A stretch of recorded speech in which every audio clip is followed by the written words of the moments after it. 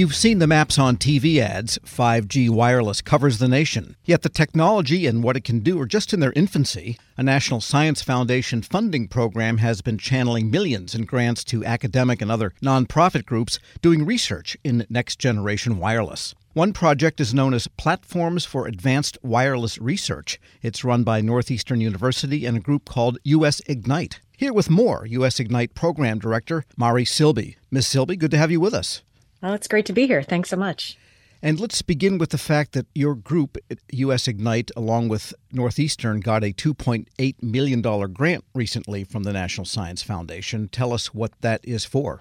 The Platforms for Advanced Wireless Research Program, also known as POWER, which is a little bit easier to say, we've been around for about 5 years now, and it was initially funded by a $50 million grant from the National Science Foundation, and then matching contributions in cash and in-kind donations from an industry consortium with companies and wireless associations, all of which you'd be familiar with. And most recently, the NSF put another $2.8 million into this project specifically for the project office, which is run, again, by our group, US Ignite and Northeastern University, to continue the work that's being done. You know, we have 4 large-scale test beds that we've put out into the universe at this point, 2 of which are long on their way towards becoming sustainable in their own right, but 2 of which are really much earlier in their operational phase. And so there's still work to be done. And of course, there's more interest coming from the federal government and from the wireless industry as a whole right now, as everyone is looking at where to, channel funding to accelerate some of the advances that we are making in 5G and beyond next G wireless technology. And you mentioned test beds. There are 4 of those, and 2 of them you're building out still. What do you mean by test bed for wireless? That's a good question. If you think about it, there's no real sandbox or playground, if you will, to do testing of wireless network technologies in the same way that you would have, Amazon came out with Amazon Web Services, many, many years ago, the start of the public cloud. And the public cloud lets people use existing infrastructure to build on and to innovate on without actually having to go out and build their own data centers, right? Well, the same doesn't exist for networks. So the real point of setting up these test beds was to create the shared wireless network infrastructure that people could come in and use and build on and experiment with without having to build their own networks. Got it. And what are some of the research areas? I mean, we have 5G. There's a little 5G on the phone. I can't see that it makes any difference on what the phone does versus the old one. I couldn't see much difference over what that did over the 3G phone. But anyway, stuff loads. What are we looking at in the 5G world? Yeah, there's a couple different things. So the first 2 platforms that were funded, the first 2 test beds, one's in Salt Lake City called Powder, and one is in New York called Cosmos. And their focus is really on using networks that are more open and programmable in the sense that you can get in and play with the bits and pieces of hardware and software that are normally locked down in a commercial network. So things that are vertically integrated, if you will. If you buy certain boxes or network equipment in the industry, you get with it certain software that you can't tinker with, right? It's all built together. You can't play with the bits and pieces. And there's really a lot more that can be done to make networks more effective, to perform better, to make them use spectrum better, lots and lots of different things that can be improved.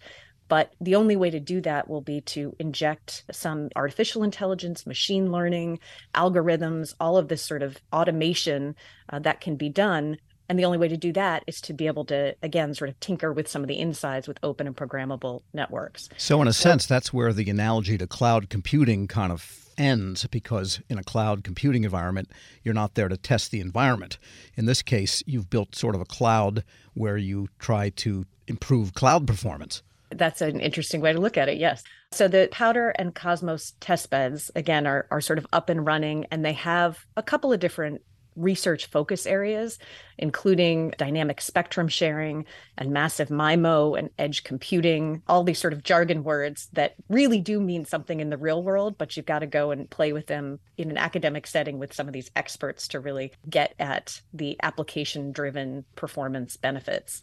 And then the other two test beds, just real quickly, are sort of way more sexy from the consumer perspective in that they are application driven. One is focused on drones. That's AirPod down in Raleigh, North Carolina, and that's drones plus wireless networking. And the other is a platform that is yet to launch, but will launch in 2023 in central Iowa, and that's focused on rural connectivity technologies and smart agriculture. Interesting. We're speaking with Mari Silby. She's a program director at the research organization US Ignite. And so in a sense, the test beds relate to one another because to optimize a particular network for the applications, and the purpose of these networks ultimately is the applications. And it sounds like maybe the goal is networks that are locally configurable to whatever the community there concentrates on. We don't have many farms in Manhattan, but there might be lots of drones. By contrast, in Iowa, there's lots of farms and maybe not so many drones. I'm simplifying. No, that's right. Is that the idea? No, but that's right. I mean, one of the goals when NSF started this program was to make sure that the test beds were geographically diverse, that they set up with different environments, urban, rural, as you say, places where you can fly drones. So yes, that's definitely a critical piece. The other thing I should mention is all of these platforms are designed to be remotely accessible. So if you are, for example, needing to do some kind of spectrum research that needs to take place in an urban, congested network environment, you can do that through the Cosmos platform without actually being in New York. You can access the resources remotely. They have staff there that can also do physical pieces that are necessary. But that was definitely another key criteria, was people could be anywhere and still be able to access these resources. And how do you geo-fence them off? Because wireless by nature, you have waves that are propagating, and yet you don't want whatever's going on locally in one of those test beds to spill out into what might be the standard Verizon or Comcast or whatever infrastructure. Yeah. So if you're talking about there's two different pieces. There are the pieces of the network that are not coming over the air. So the non-actual RF energy or wireless piece.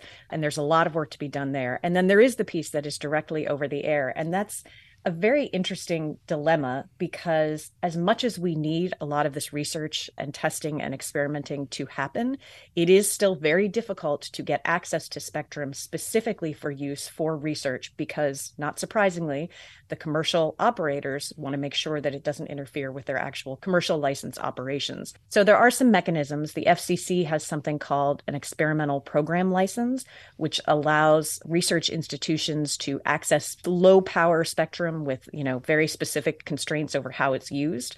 But the problem is that if a carrier or network operator, whoever owns the spectrum in that area, decides that there's a problem or that it could interfere, they can shut that down very quickly.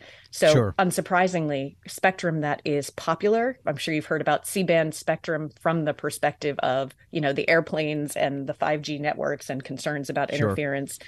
Anytime you have an area of spectrum that people are concerned about, that's actually the spectrum that's hardest to get a hold of for doing research and collecting data to provide the information we need to understand where there's interference and where things are safe. So there's still work to be done to figure out more mechanisms, I think, for allowing spectrum to be used for research and development. And that's going to happen in conjunction with both federal spectrum owners and the wireless industry. And I imagine if you do experiments at very low power, there's the question of whether they scale to full power. That is very, very true. Yes. You can do things obviously also in, anechoic chambers or RF quiet zones, but, that doesn't take the place of doing something in a real world network environment. I wonder if we got rid of TikTok, how much bandwidth that would free up, for humanity's sake. And my other question is, try. There was, recently now we have statutory bans on Chinese-made telecom gear from Huawei and ZTE. Does that affect the work you're doing? It's actually a very good question. So the federal government, as you know, has suggested that these vendors are a significant security threat. And one of the things they've asked, or they are requesting that the industry does, is move towards more open and interoperable networks so that network operators aren't dependent on a small handful of vendors, including these particular ones that are security threats. So there has been funding allocated specifically to do more research and development on creating more open interoperable networks, something called Open RAN, because we love our acronyms. That's Open Radio Access Networks. And For example, one channel of funding is the CHIPS Plus Act. It's going to be administered by the NTIA. There's a $1.5 billion wireless innovation fund that will be administered by the NTIA specifically to look at these open interoperable networks. And the NTIA actually just today came out with a request for comment from the industry. Anybody can respond, asking what is it that we can do to accelerate adoption and deployment and understanding of these types of network technologies. So this is a crucial time for the research and development piece because there is money that is coming from the federal government. So there's going to be a real push and a real momentum here. And relative to 5G, which is nominally deployed anyway throughout the country, what will 6G do? And what's the technology basis of that? Yeah, the problem with the Gs, as you sort of noted, they really are more marketing than anything else. I mean, they're a bundle of network technologies. 5G is just a bucket of technologies. And from a consumer perspective, it's hard to make any sense of what that actually does. In the background, what's going to change between 5G and 6G is you are going to start to have a lot more automation and intelligence in the networks. Humans aren't going to control as many of the pieces, but we're also going to have to do things like figure out how to use spectrum more efficiently because as everything wants to be connected, suddenly this finite resource becomes very, very precious. So that will certainly be a focus in 6G. Also figuring out how to set up networks so they can support different use cases. 5G is all about smartphones, mobile phones, but 6G will be about connecting things that don't have the same requirements as a mobile phone, whether it's IoT, whether it's medical devices. I mean, there's a whole range out there, and we've got to change the way the networks work to be able to support all these different use cases. And you also hear a lot of technologists in network design talking about 5G and actually occasionally even 6G for what they call backhaul, which is normally done on wires. So do you feel that through the research, is it pointing toward a totally wireless future, do you think? Well, the more wireless we get, the more wires we need, unfortunately. But yes, I mean, the wireless technologies are improving significantly. And, that's one of the things, our test bed in Iowa, one of the things it's looking at is how to use wireless connectivity technologies to reach more rural and remote locations because it's just not practical to get fiber end to end absolutely everywhere. So one of the things that's being tested there, for example, is free space optical technologies, which is essentially like what goes on optically in fiber in the ground, but it takes place over the air. And there are, technologists have been trying to figure out how to extend the range of those links so that you could use them, for example, for backhaul rather than having to have wired all the way. But again, there has to be a wire somewhere. It's just how far into the network it goes. And of course, free space optical, everything could be fouled up by a flock of birds going through your pathways. Don't tell anybody that. And then you'd really lose it. So interesting. So what is the timeline for any of this, or your organization is just an ongoing situation?